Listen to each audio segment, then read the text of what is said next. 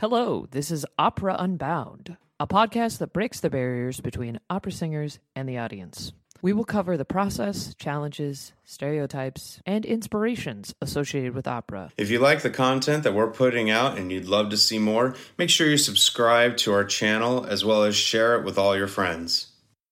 Alrighty, so today, like we mentioned, we're going to be talking about operas that have nothing to do with love, because love stories are everywhere in not only opera, but also every basic medium that we intake, right? Some of these other stories don't get as much play, pun intended, and we wanted to highlight some of them. And Rachel came up with some really good categories, and so we'll just talk a little bit about each one of these categories, maybe a few shows in each. We'll go into depth on 5 or 6 or so of them, and then just kind of list off some others. So where do you want to start first?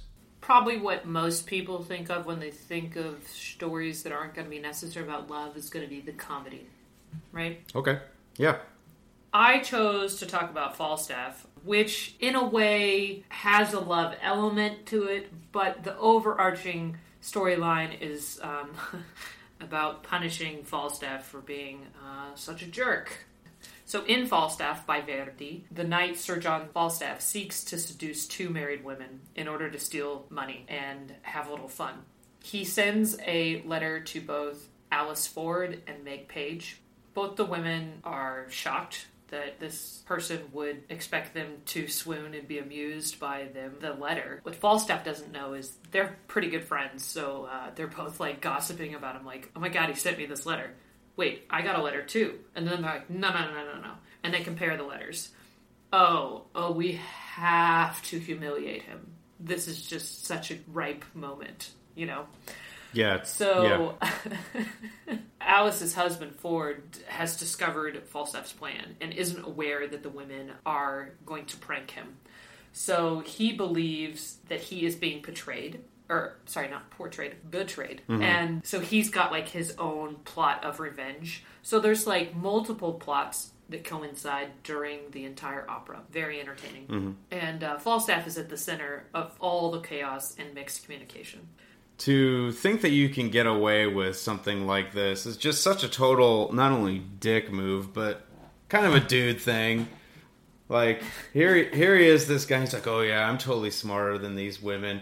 They'll never know. Also, this is, Falstaff, if I remember correctly, is not just like this really good-looking, suave guy that really probably could pull it off. He actually is a heavier set gentleman, to say it nicely, and so you don't expect necessarily, I'm not saying that if you're bigger you can't be charming or whatever, but if you're going to go vis-a-vis, you're not going to expect someone like Falstaff to be able to pull something like this off. Yeah, and I mean, this was written by Shakespeare, a different time period where we as humans probably weren't as kind to each other, and so Falstaff is usually either played by a larger person or put into what we call a fat suit. Yeah.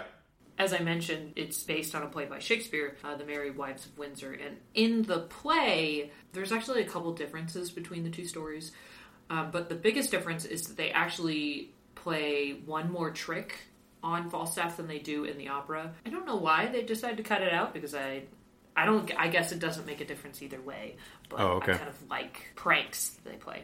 But in the end, Falstaff has been fooled by them. They all laugh together about it. He even says, who laughs last laughs the best. That is true. It's a really, really entertaining opera. Has great ensemble music. I think most people who are opera aficionados know the famous Falstaff's fugue at the end. Tutto e mando e borlo. Mm-hmm. But there's other great music in it. I think the other pretty famous piece is Nannetta's aria, when she's pretending to be a fairy, the queen of the fairies. Anything else you can think of out of there that's musically really popular? No, not that I can think of off the top of my head that you haven't already mentioned. If I remember correctly, this is actually Verdi's last opera that he wrote. He was really in good form for himself. Yeah.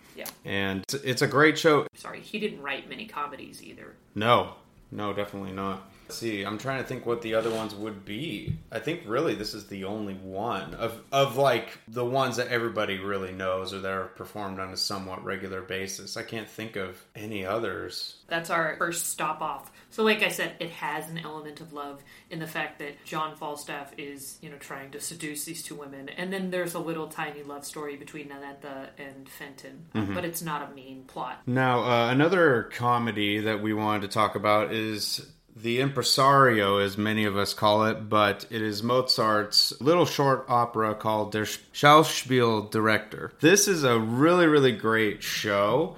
And it, as somebody who likes adapting things, there's so many really wonderful things you could do with this. Because let's just talk about the basics of the plot. It is a show about a person wanting to put on a new opera, and they're trying to find singers to put it on. And the problem, though, for Frank, who's the impresario, is that he doesn't really have a lot of money to pay people what they're worth. Gee, this sounds oddly familiar. And so he's trying to basically get the best talent he can for the budget that he has. And it's basically a diva off, right? We have three main singers. We have Madame Hertz, so Heart. I love these names too. Madame Hertz, so Heart. Mademoiselle Silberklang, so silver-toned, right? So beautiful sounds. And then Monsieur Vogelsang, so it sounds like a bird. And it's mostly between the two women, Hertz and Silberklang. And they're fighting back and forth and like saying, no, I should have it. And then eventually they do this trio. And, of course, the tenor is the one who gets the biggest fee. Quelle surprise. Yeah. And, yeah, so it goes along those lines. And, at the end of the show, they basically say, hey, every artist strives for glory, and we're all trying to do the best we can, essentially. The one thing that's interesting about it is if you go online and you try and find the show, you can find the music, but there's a lot of dialogue that can be added to it. And most of the recordings that I found, they were all like, basically they wrote a new translation, or they just wrote the dialogue part and then saying what Mozart wrote in German. There's some really cool stuff out there.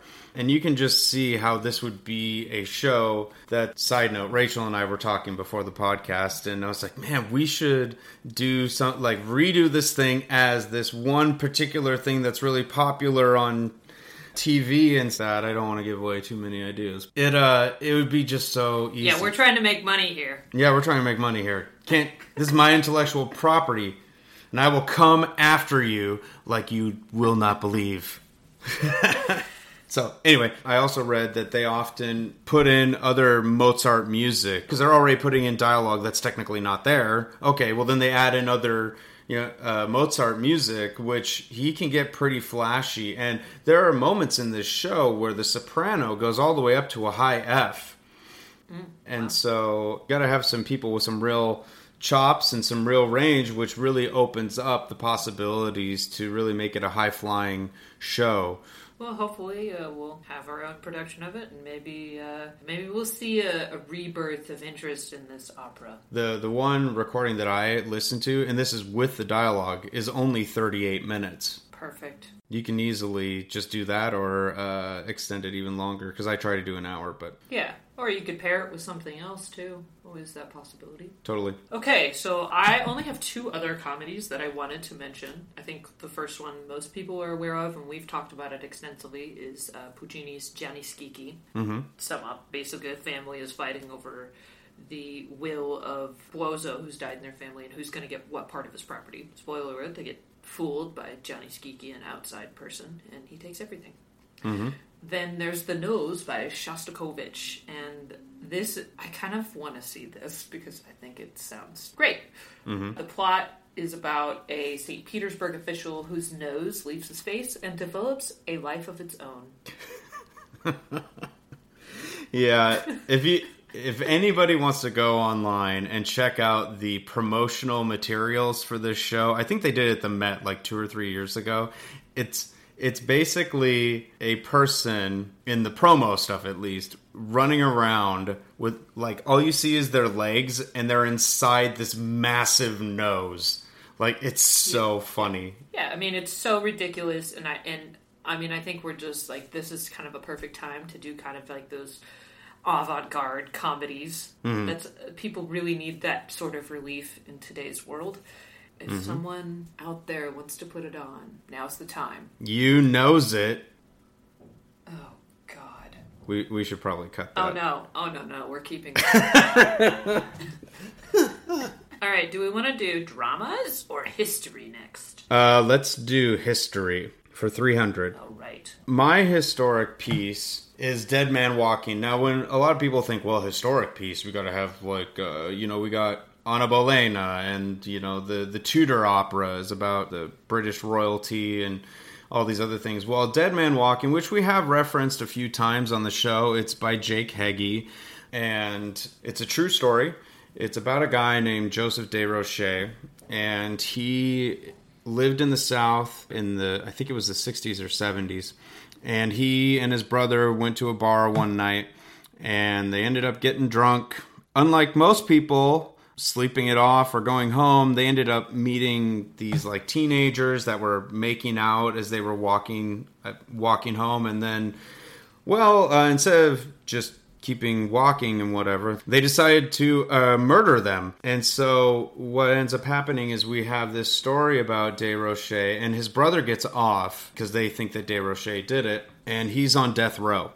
During this time, he is meeting with Sister Helen Prejean, and she is assigned to him to help be his spiritual advisor, but also, if possible, to get a confession out of him. He writes letters at first, and then she eventually visits him, and, they go back and forth. They have their interactions. There's also a trial that happens where we see the parents of the children that were killed and them airing their frustrations. We have some scenes with Desrochers' family and how his mom was like, he was a good boy, and just made bad decisions.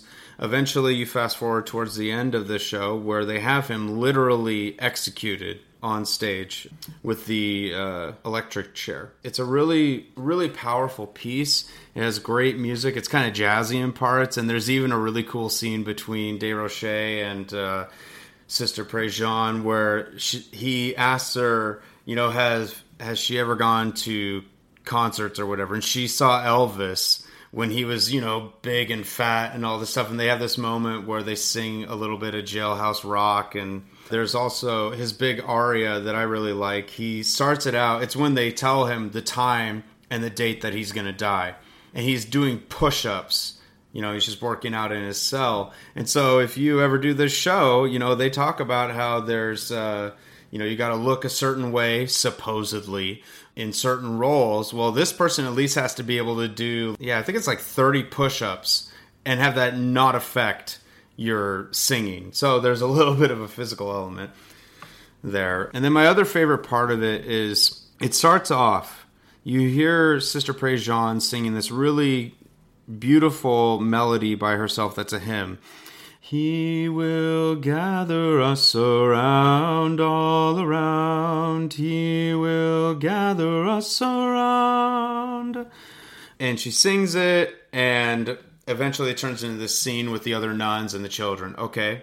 Fast forward, you hear the heart monitor at the end of the show go flat, and then she sings it again, but not cheerful at all. It's very slow, because she's in the room, right, when he gets executed. And it's like, I'm getting chills right now just even talking about it. It's hauntingly chilling and also beautiful at the same time. So if you get a chance to look it up online, it was premiered at Houston Grand with Joyce DiDonato as Sister Prejean, and I think Philip Cutlip as Desrochers. I know there's an album on Spotify if you want to check it out there, but it's a really, really cool piece. Mm-hmm. Well, I also chose a very tragic opera. I'm going to talk about Dialogue of the Carmelites by Poulenc. Yeah. Executions are definitely on the menu today. I've got them on the list. I've got them on the list. So, Dialogue of the Carmelites is set during the French Revolution, during the Years of Terror. The story is focused around how the entire order of the Carmelites is martyred. Mm-hmm.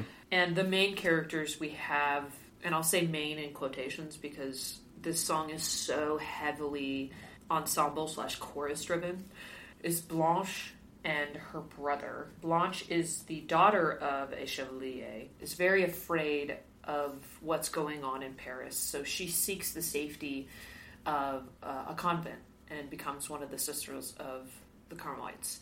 She is warned by Mother Marie that this isn't a place for refuge, and she kind of sees the writing on the wall. The prioress, the new prioress, is also telling them that the days of peace are over and that they must continue their lives of prayer. You know, you get a real microcosm of what's happening in the convent. You see a few little pictures from the outside. Blanche's brother comes to see her in secret before he flees the country. Mother Marie tells the nuns that, you know, they must do their duty to God and they must not flee. That they must entrust that God has what is best for them in store, even if their last moment on life might not be so generous to them. Mm-hmm. Blanche flees because she can't come to grasp with this, and she returns home, but she finds that her father has already been taken to the guillotine. And when she returns, the sisters are imprisoned and awaiting for execution. Blanche decides or comes to the realization that she wishes to be with the sisters and joins them upon their time to be executed. And the last scene of this is probably the most famous moment out of this opera, when everybody, as the nuns are going to be executed, they sing Salve Regina. Mm-hmm. Save us, Mother Mary. Oh God, I was in this opera and it was so hard to walk up to the guillotine every night and sing this piece.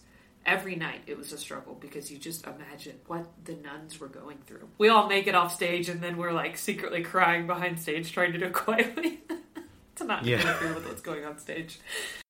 Yeah. Most productions, they use that guillotine sound, so every single time it's whap, and then there's one less voice on stage. Jeez, it's a little over the top, but I mean it's heavy, but the music is just so beautiful. Like I said, this ending is so amazing, and Lee Douanes, the newly appointed prioress, she has a beautiful aria while they're imprisoned. It's just such amazing music, and it leaves you wanting more of the music when you're done with the opera. Yeah, which Poulenc, depending on what you're doing of his, he gets kind of, it's not, well, sometimes it's almost atonal, but it's not always the most, let's just say, user-friendly if you're not familiar with his language, musically speaking. Mm-hmm. Isn't that, like, one of the coolest things about, it's not just opera, musical theater does it too, but, like, when you have this, where the music and what is being said, well, they're diametrically opposite of them. Like, this is such a heavy story, like you're saying, but the music is just so heart-wrenching and beautiful, so moving.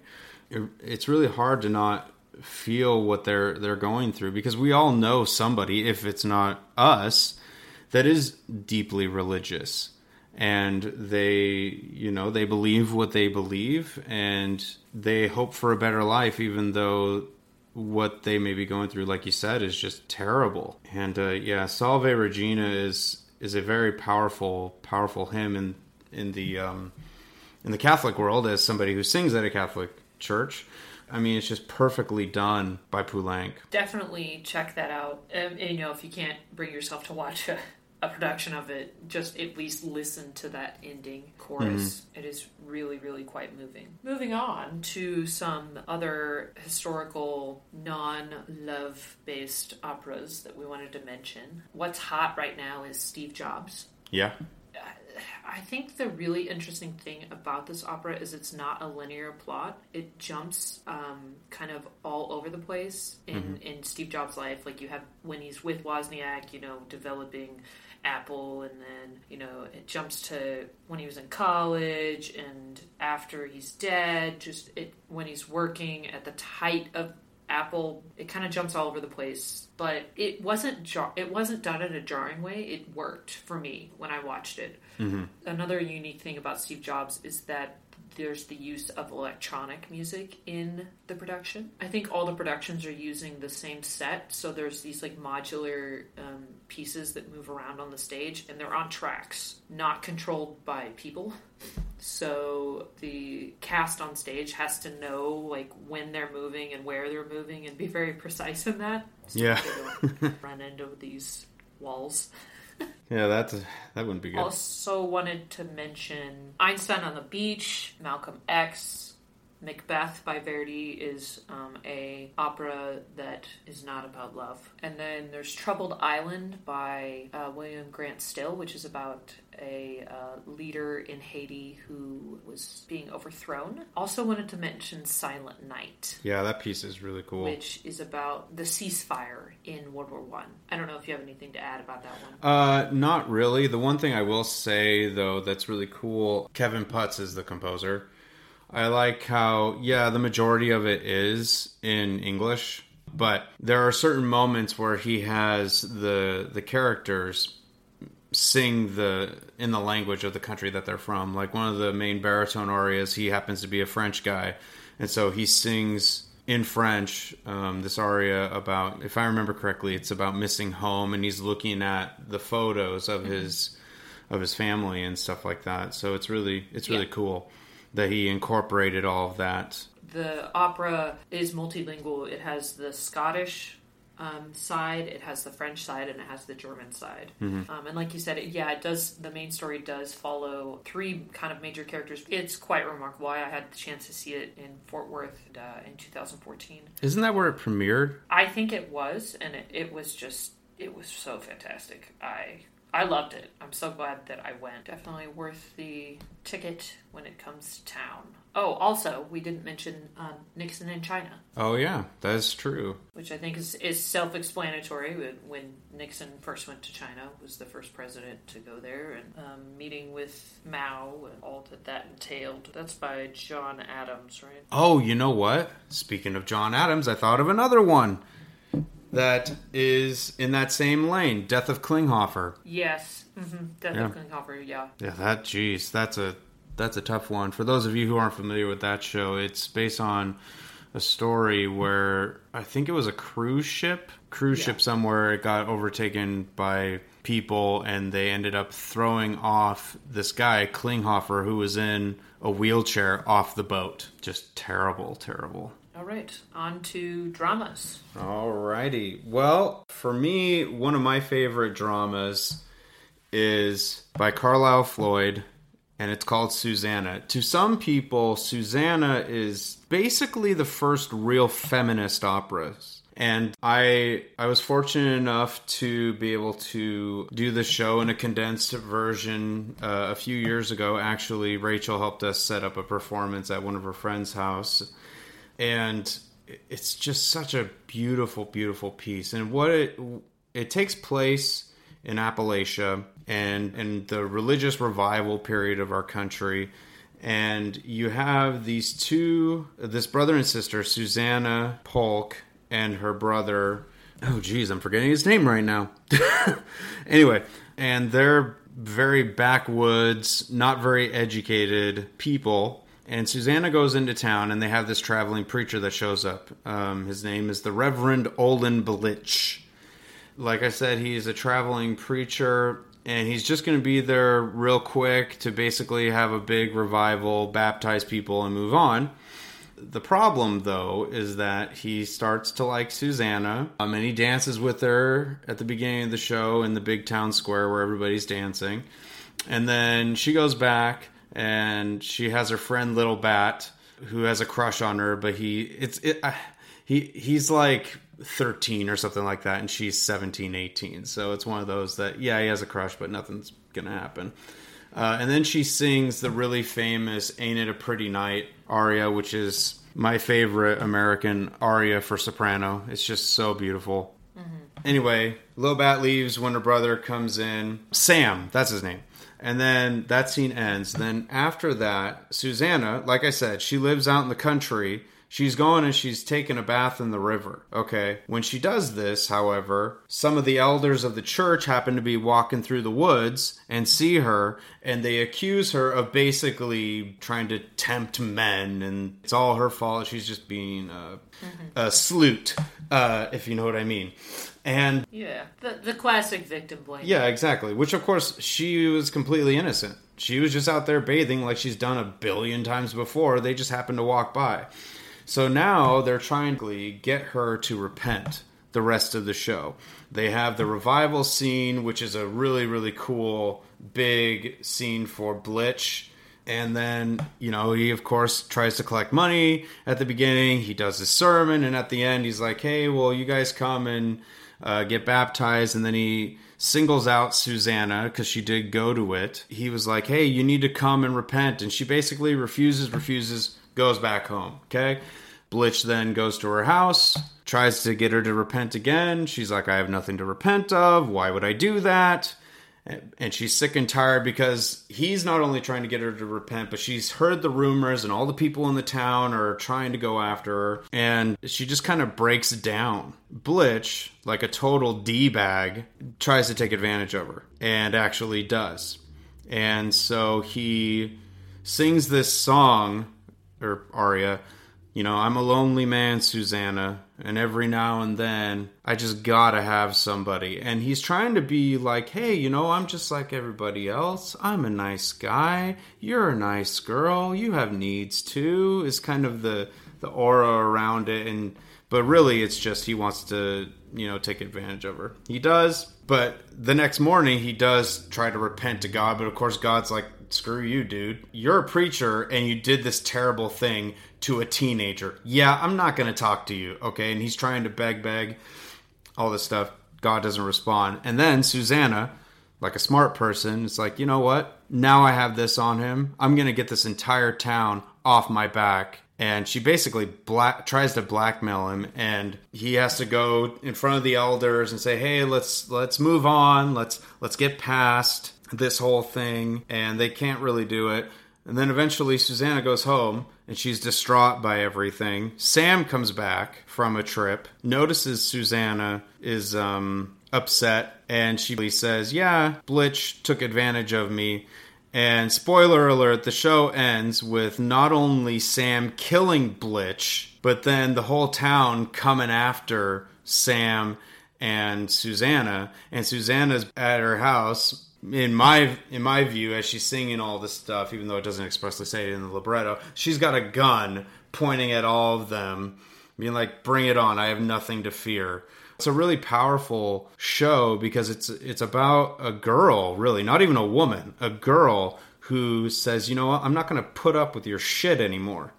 Okay? I'm going to take this thing into my own hands. I'm in the right here. You're not. You need to get your backwards ways of looking at things and actually look at the truth. And so it's a really, really great piece. It's one of my favorites in all of opera.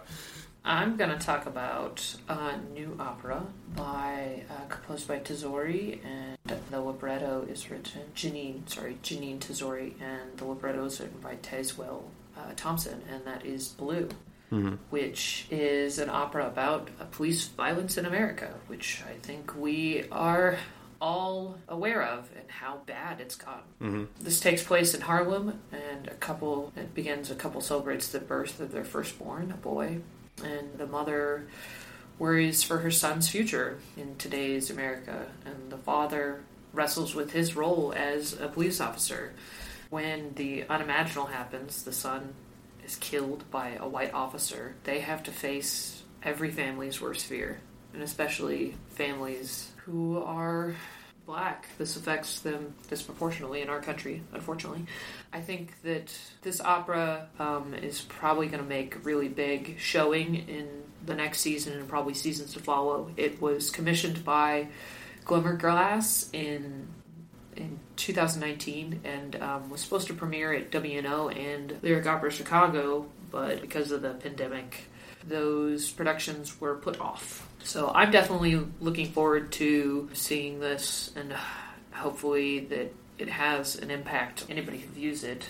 And I just wanted to make sure we mentioned that one. Some other ones that are on my list in the drama category: Suor Angelica by Puccini, kind of a more standard repertoire, not about love, and per se as in normal romance. It is about a mother's love for her child, the consequences of having a child out of wedlock during the time period that this was written. Or not written, but set in. It was set during kind of like the Renaissance period. It wasn't something that was accepted at that time. We also have Billy Budd by Britain, which is about a seaman who is impressed into service aboard the HMS Potent in 1797, when the Royal Navy was reeling from 2 major mutinies and was threatened by the Revolutionary French Republic's military ambitions. There's also Of Mice and Men. Oh yeah, that's right. I forgot about that one. And you had put on the list Sweeney Todd. Yeah, definitely Sweeney. We've talked about how some people think it's a musical theater piece,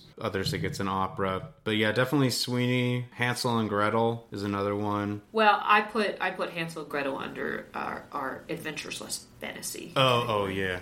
Peter Grimes, Die Tote Stadt, Nabucco by Verdi, and I can't remember this.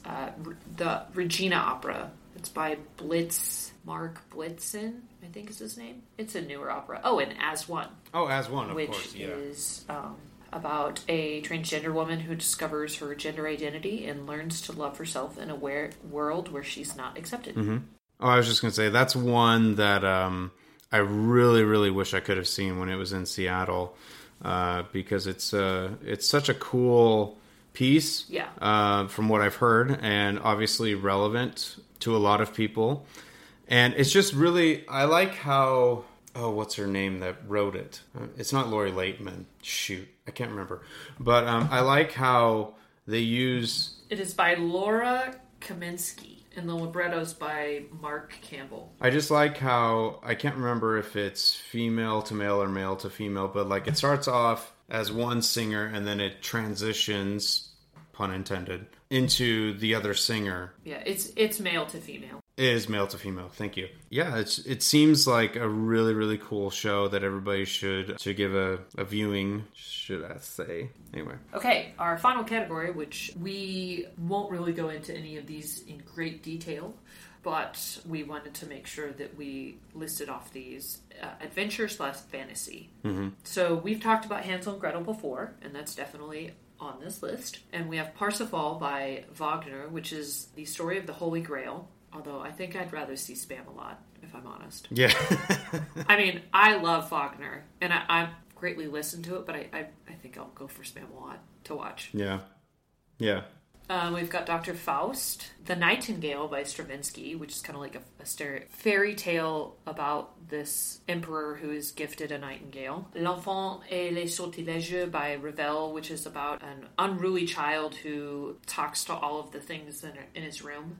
They come alive and chide him. Bluebeard's Castle, which we've talked about extensively in our spooky opera playlist. Mm-hmm. The Tenderland, which is about Laurie leaving the farm life, and finding something bigger. It's basically, if you guys have ever seen The Ranch on Netflix, there's a lot of similarities to that show and The Tenderland.